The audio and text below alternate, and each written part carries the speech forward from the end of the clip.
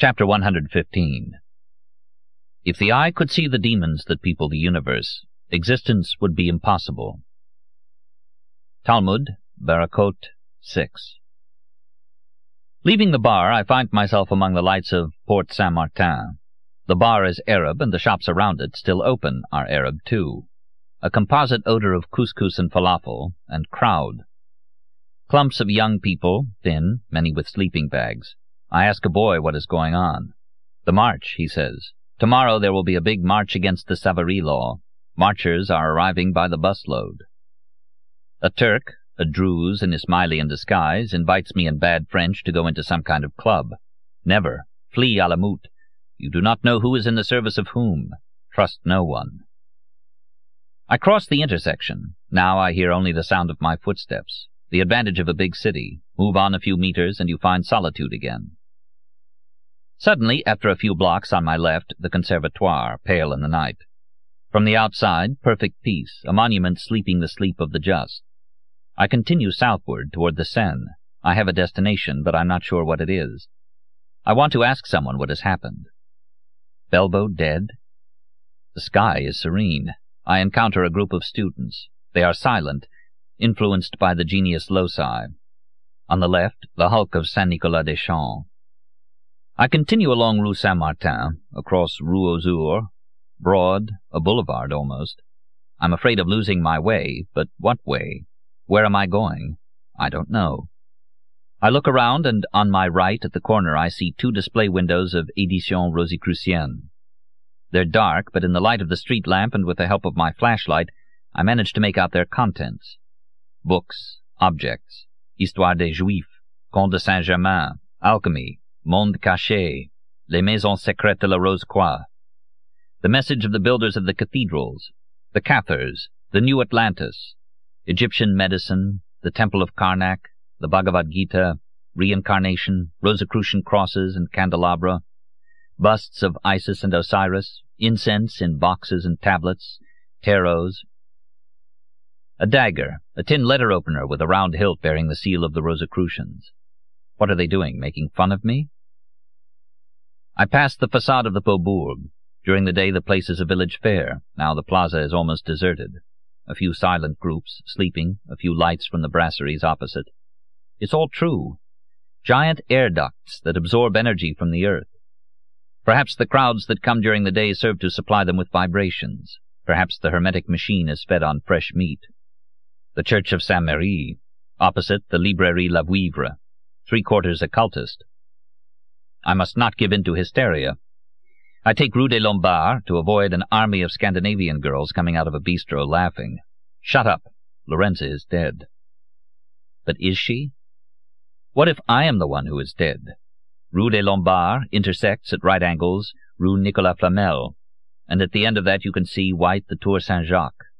At the corner, the Librairie Arcane, 22, tarots and pendulums. Nicolas Flamel, the alchemist, an alchemistic bookshop, and then the Tour Saint-Jacques, with those great white lions at the base, a useless late Gothic tower near the Seine, after which an esoteric review was named. Pascal conducted experiments there on the weight of air, and even today, at a height of 52 meters, the tower has a station for meteorological research. Maybe they began with the Tour Saint-Jacques before erecting the Eiffel Tower.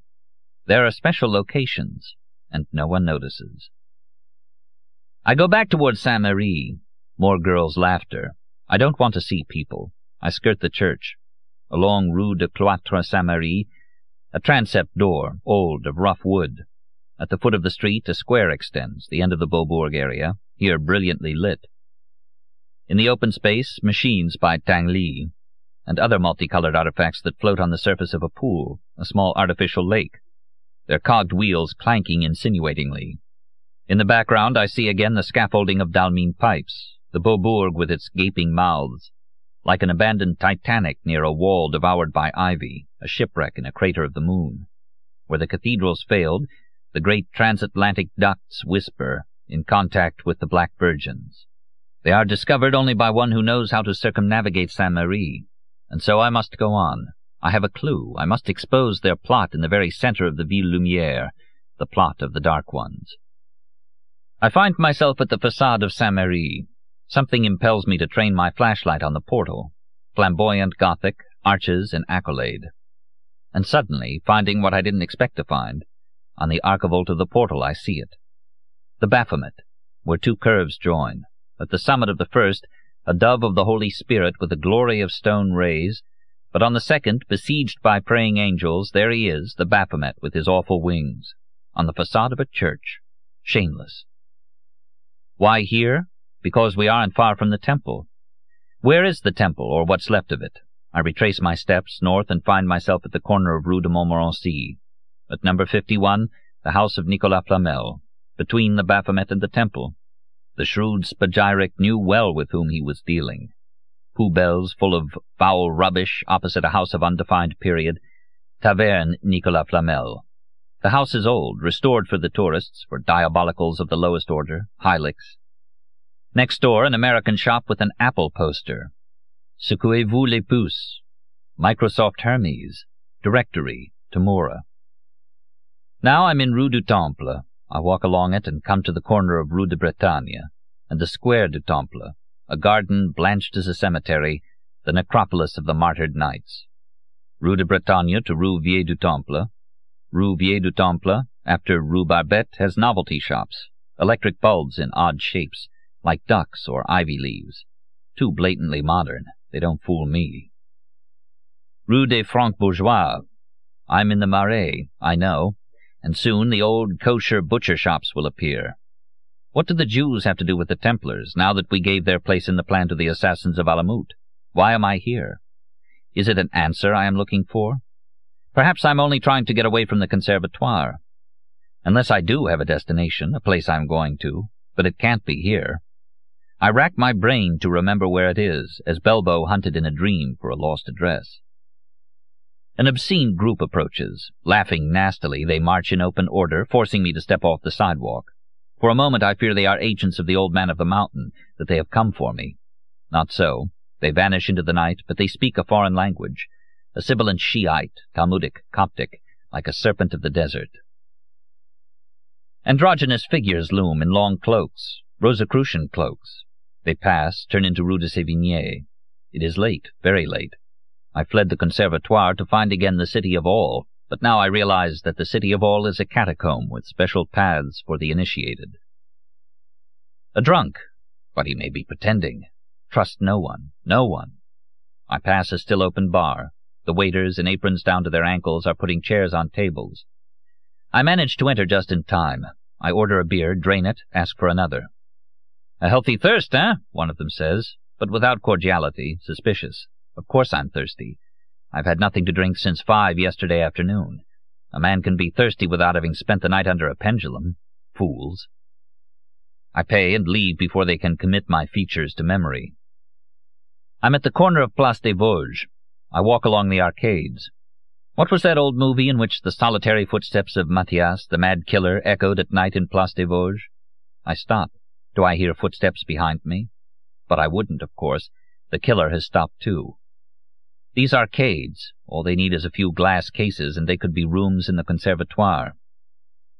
Low 16th-century ceilings, round-headed arches, galleries selling prints, antiques, furniture. Place des Vosges with its old doorways, cracked and worn and leprous. The people here haven't moved for hundreds of years. Men with yellow cloaks, a square inhabited exclusively by taxidermists. They appear only at night. They know the movable slab, the manhole through which you penetrate the mundus subterraneus. In full view.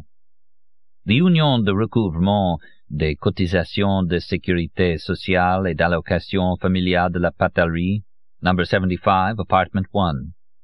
A new door. Rich people must live there, but right next to it is an old door, peeling, like a door on Via Sincero Renato. Then at number 3, a door recently restored. Hylix alternating with pneumatics, the masters and their slaves. Then planks nailed across what must have been an arch. It's obvious. There was an occultist bookshop here, and now it's gone. A whole block has been emptied, evacuated overnight, like Allier. They know someone knows. They are beginning to cover their tracks. At the corner of Rue de Birague, I see the line of arcades, infinite, without a living soul. I want darkness, not these yellow street lamps. I could cry out, but no one would hear me. Behind all the closed windows, through which not a thread of light escapes, the taxidermists in their yellow smocks will snicker. But no, between the arcades and the garden in the center are parked cars, and an occasional shadow passes. A big Belgian shepherd crosses my path, a black dog alone in the night. Where is Faust? Did he send the faithful Wagner out for a piss? Wagner. That's the word that was churning in my mind without surfacing. Dr. Wagner. He's the one I need. He will be able to tell me that I'm raving, that I've given flesh to ghosts, that none of it's true, Belbo's alive, and the trace don't exist. What a relief it would be to learn that I'm sick. I abandon the square, almost running. I'm followed by a car, but maybe it's only looking for a parking space.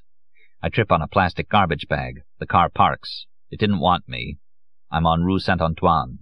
I look for a taxi. As if invoked, one appears. I say to the driver, "Sept, Avenue Élysée Reclus."